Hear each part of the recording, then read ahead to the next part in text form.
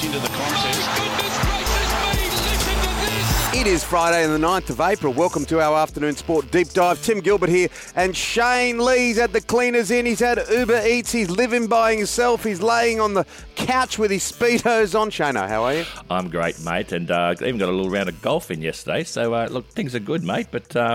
Yep, looking forward to a weekend of a little bit of peace and quiet and a little bit of recreation too. Have you heard from the wife and kids? Yep, they're having a good time down in Melbourne and having a good time with Nan and Pop down there. But more importantly, I've got a little bit of peace and quiet here myself. Yeah, and I know you're doing lots and lots of work. Vacuum cleaners at 10 paces. All right, and of course, you can be a winner here on Afternoon Sport. All you need to do is follow us on Facebook, our Afternoon Sport Facebook page or our Twitter page, and we have a signed Bulldogs Rugby League ball from Spartan, and we will give it to one of our lucky followers. Hope you enjoy this, Doggies fans. Coming up on the show today, we have Queensland comedian Shad Wicker. He knows his rugby league is very, very much across the whole game. And John Stephenson.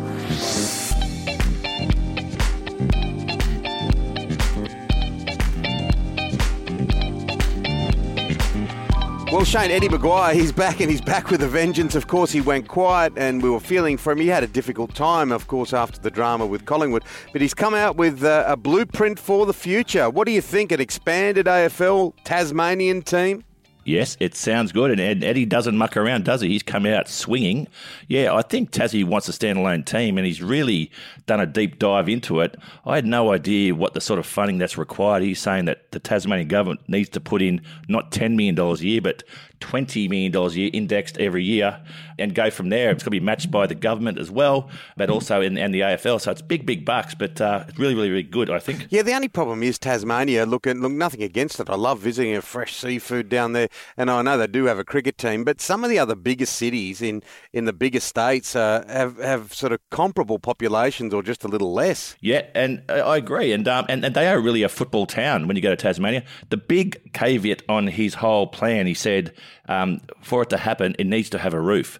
And we know you get a hell of a lot of rain in Tasmania, but it needs to come with a roof, which is also a massive cost as well. But, yeah, I think it's really, really good. And Eddie's back in the spotlight once again. You can't keep the man quiet. Yeah, he's been quoted in a few things. Yeah, Eddie's definitely back. And someone else that's back, and he's a regular on this program, Queensland comedian. He's a funny guy, knows all his rugby league too, Shad Wicker.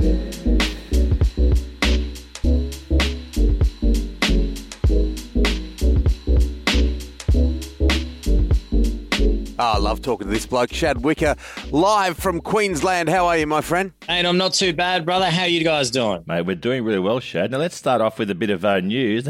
The king of Brisbane, Wayne Bennett, might be coming back to coach the Brisbane second team. Isn't that an exciting one for our city? It's going to be like the ex moving into the house next door. You're going to have to see everyone she's dating, everyone she's sleeping with. That's what it's going to be like for Broncos fans if he comes back and coaches this second team.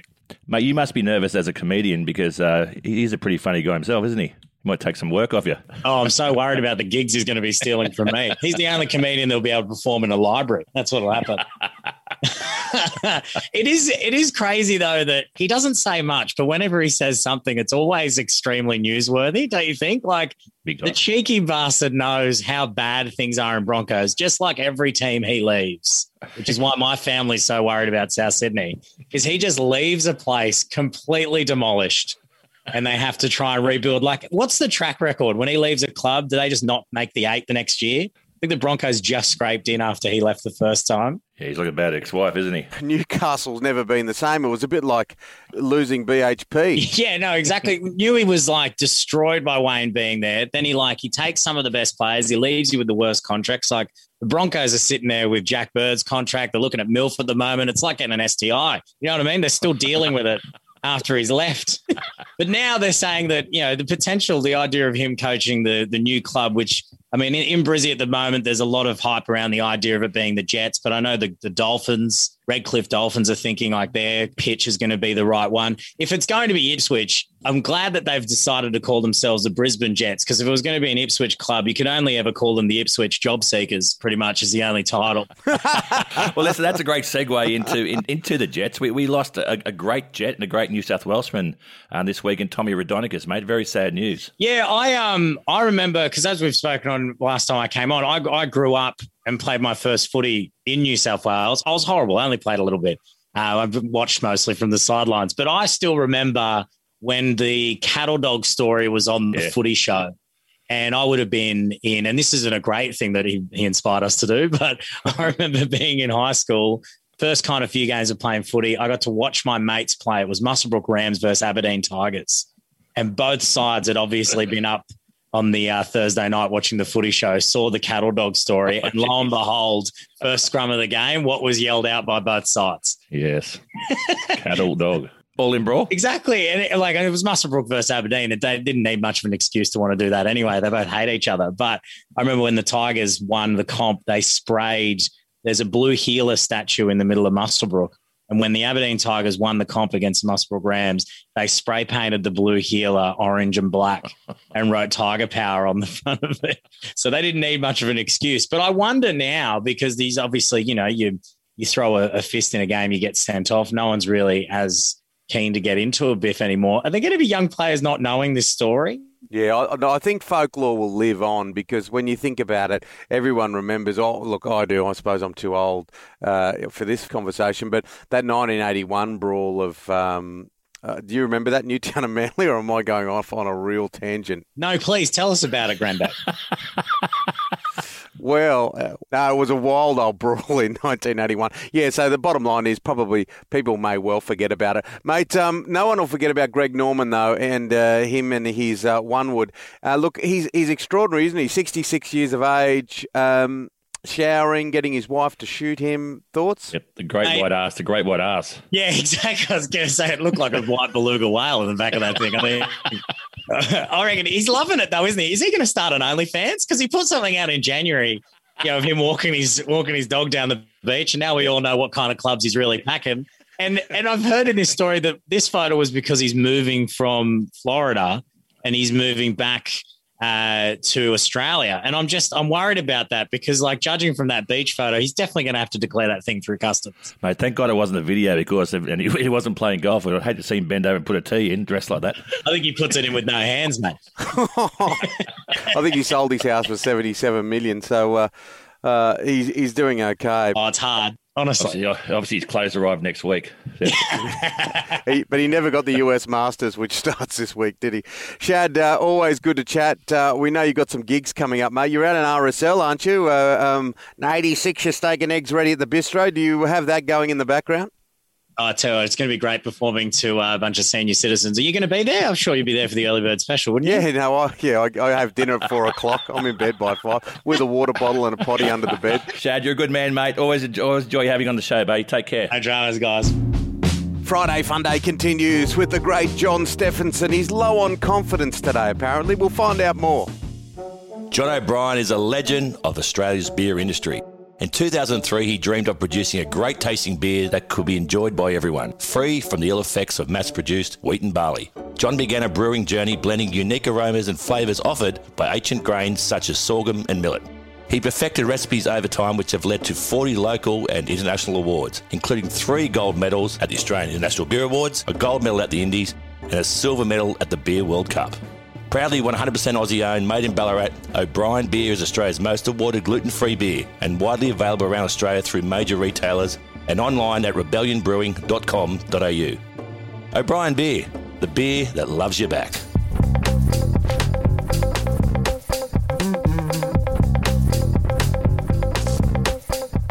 Well, he's the athletics version of Greg Norman. His name's John Stephenson. How are you, Steph? Listen, I'm not really good at my OneWood, to be honest with you, when I play golf, but I am known, isn't this true, Tim? I am known to use a 3-iron, right, and not use my driver, yeah?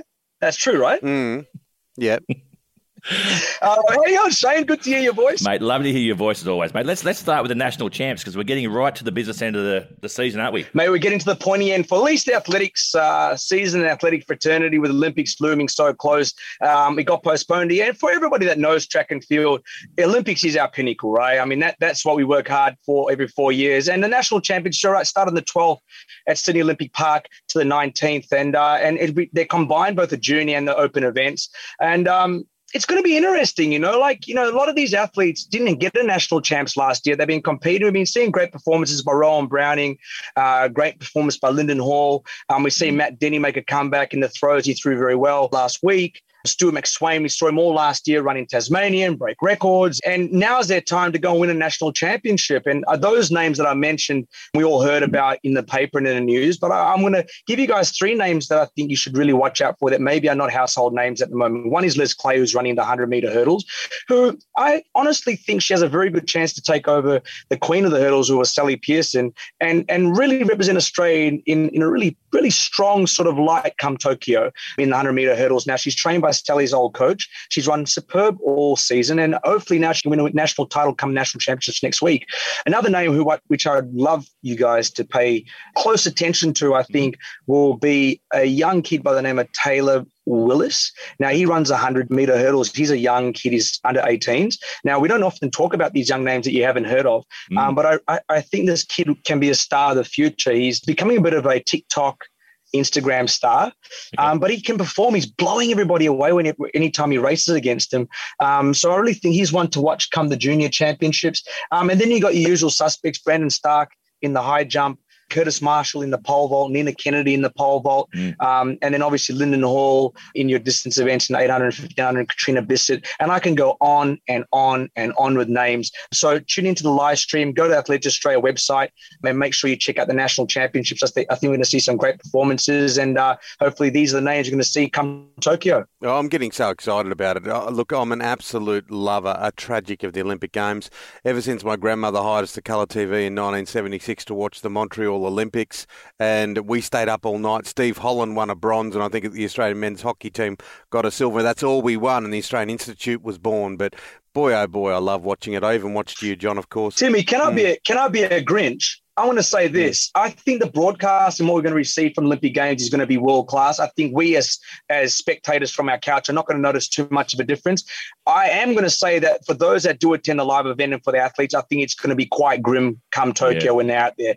And you know, I keep harping on about this.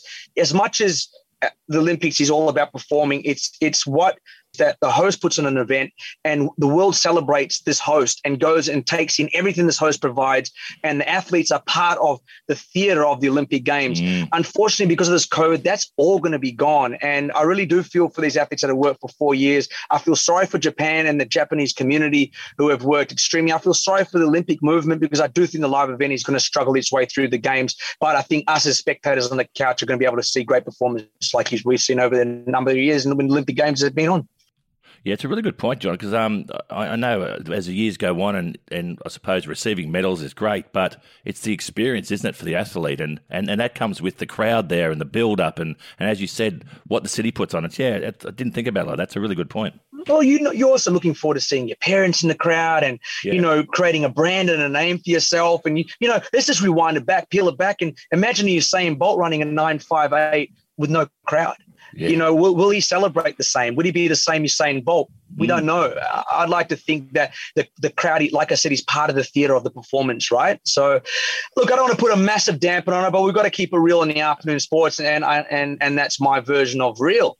Yeah, I know. Well, you've got to say it. But the bottom line is the past year or so, past 18 months, the world has wobbled on its axis. So we've seen this time after time. We're seeing more supporters at the US Masters. We're seeing life normalise. So hopefully within a space of years, everything will just wobble back to a nice new shape. Now, what about this fight, Jake? Amen. Jake Paul and Ben Askren. Tell me about it.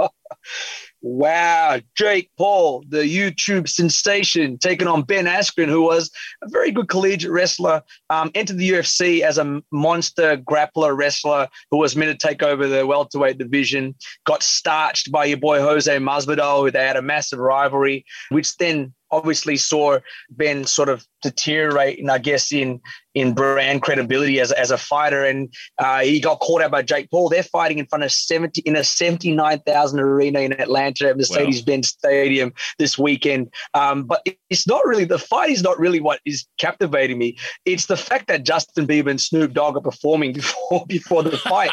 This is the new way of promoting a boxing fight, you know, and I think it's quite smart because you're appealing to so many demographics when you're putting on a concert as well as a YouTube star, as well as a professional UFC fighter. Now, ones that are purists in fighting, mixed martial arts and fighting sports, will go, this is absolute rubbish and junk. But at the end of the day, it's entertainment, right? And I guarantee you they're going to break some good numbers.